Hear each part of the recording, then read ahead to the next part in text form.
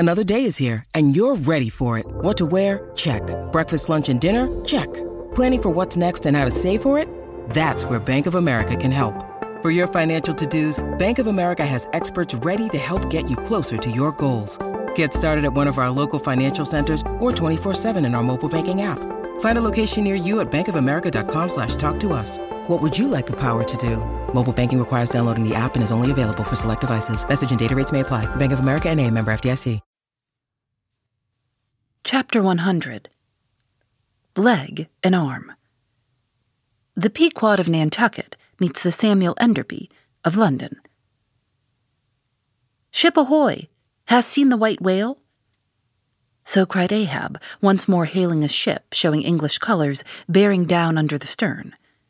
Trumpet to mouth, the old man was standing in his hoisted quarter-boat, his ivory leg plainly revealed to the stranger captain, who was carelessly reclining in his own boat's bow. He was a darkly tanned, burly, good-natured, fine-looking man, of 60 or thereabouts, dressed in a spacious roundabout that hung round him in festoons of blue pilot cloth, and one empty arm of this jacket streamed behind him like the broidered arm of a surcoat. "Hast seen the white whale? See you this?" And withdrawing it from the folds that had hidden it, he held up a white arm of sperm whale bone, terminating in a wooden head like a mallet. "Man my boat," cried Ahab impetuously, and tossing about the oars near him, "stand by to lower." In less than a minute, without quitting his little craft, he and his crew were dropped to the water, and were soon alongside of the stranger. But here a curious difficulty presented itself. In the excitement of the moment, Ahab had forgotten that since the loss of his leg, he had never once stepped on board of any vessel at sea but his own, and then it was always by an ingenious and very handy mechanical contrivance peculiar to the Pequod, and a thing not to be rigged and shipped in any other vessel at a moment's warning. Now, it is no very easy matter for anybody, except those who are almost hourly used to it, like whalemen, to clamber up a ship's side from a boat on the open sea. For the great swells now lift the boat high up towards the bulwarks, and then instantaneously drop it halfway down to the kelson. So deprived of one leg, and the strange ship, of course, being altogether unsupplied with the kindly invention, Ahab now found himself abjectly reduced to a clumsy landsman again, hopelessly eyeing the uncertain, changeful height he could hardly hope to attain.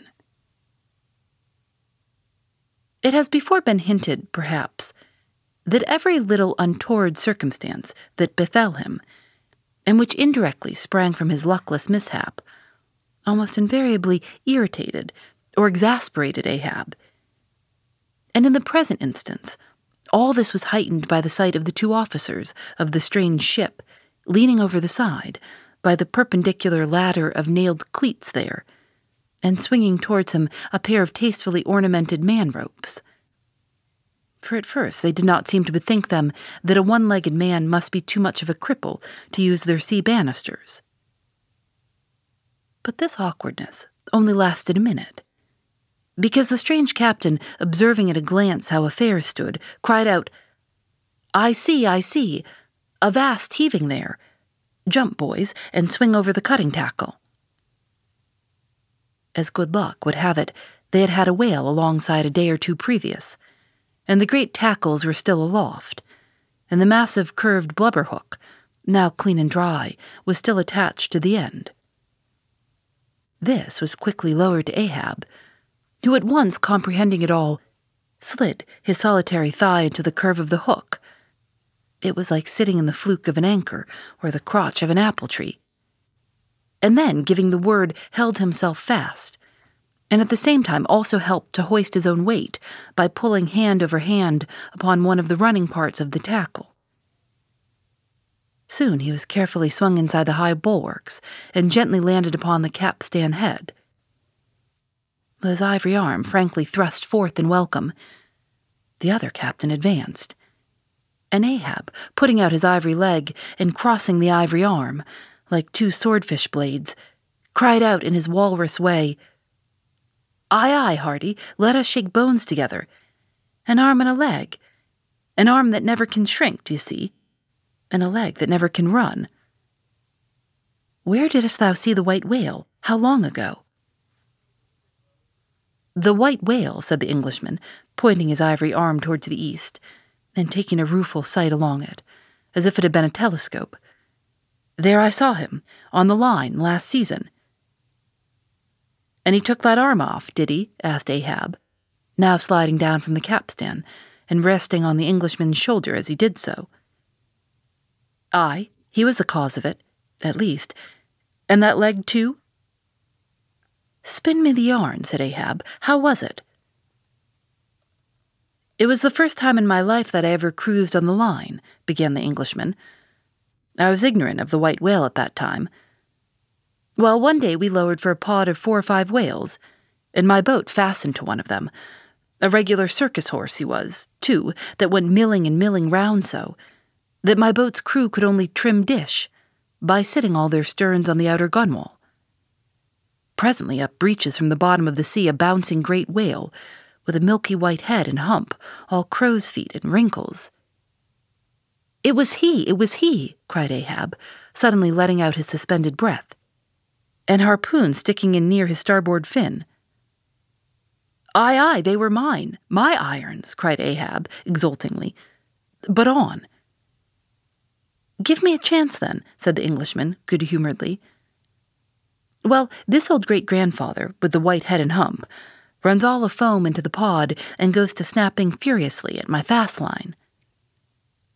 Aye, I see. Wanted to part it, free the fast fish. An old trick, I know him.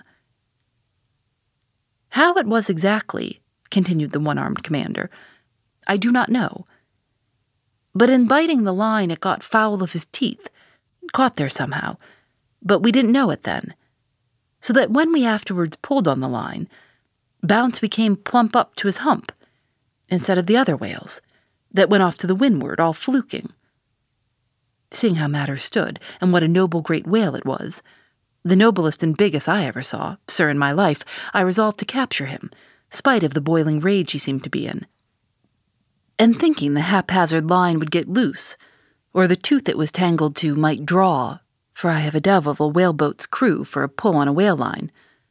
Seeing all this, I say I jumped into my first mate's boat, Mr. Mounttop's here. By the way, Captain, Mounttop the captain, as I was saying, I jumped into Mounttop's boat, which, do you see, was gunwale, and gunwale with mine then, and snatching the first harpoon, let this old great-grandfather have it. But, Lord, look you, sir, hearts and souls alive, man.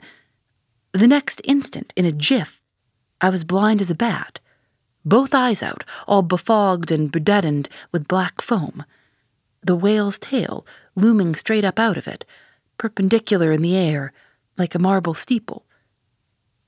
No use sterning all, then.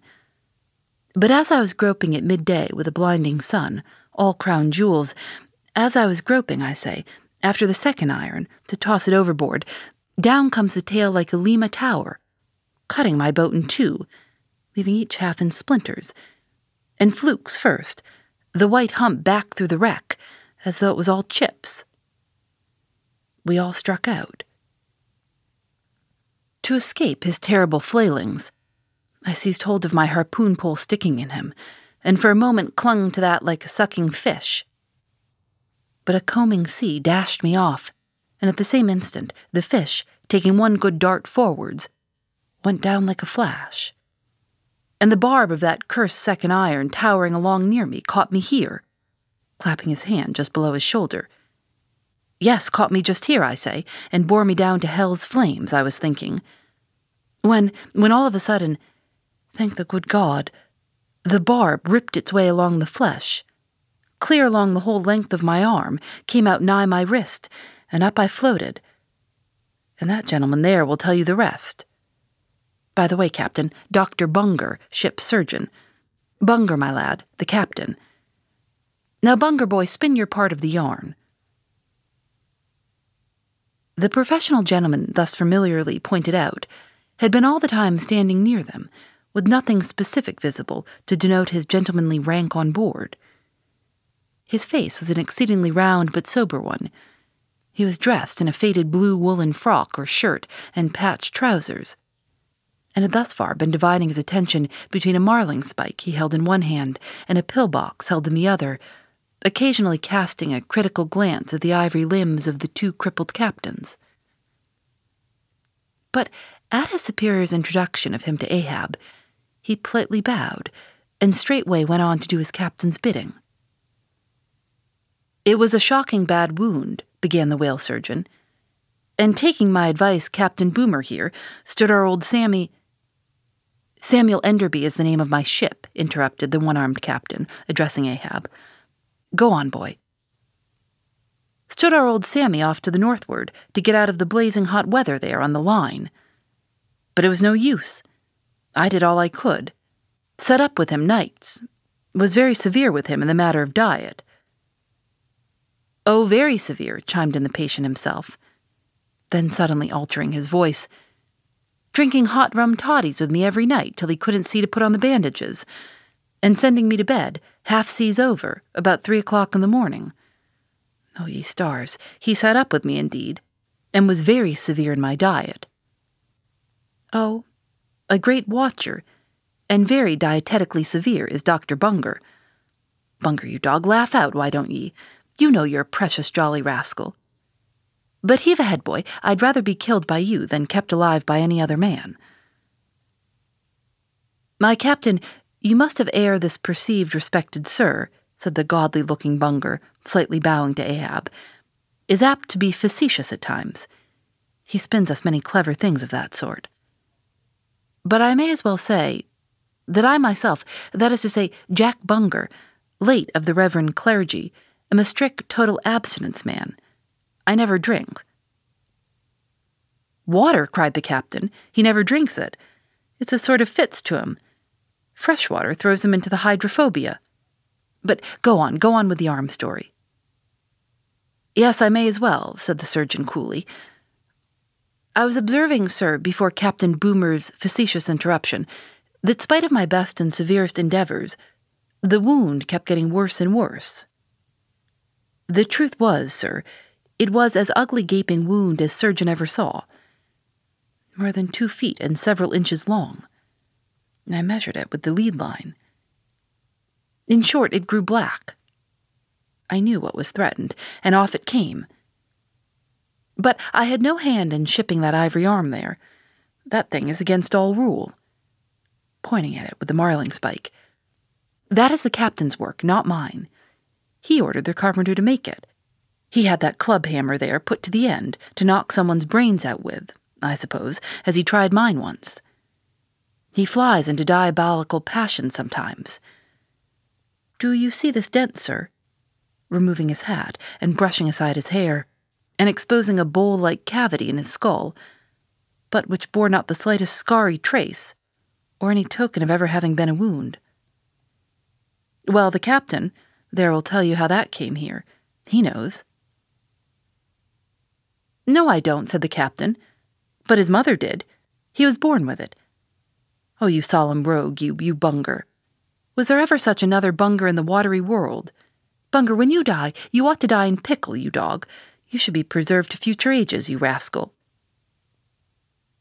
"What became of the white whale?" now cried Ahab, who thus far had been impatiently listening to this by-play between the two Englishmen.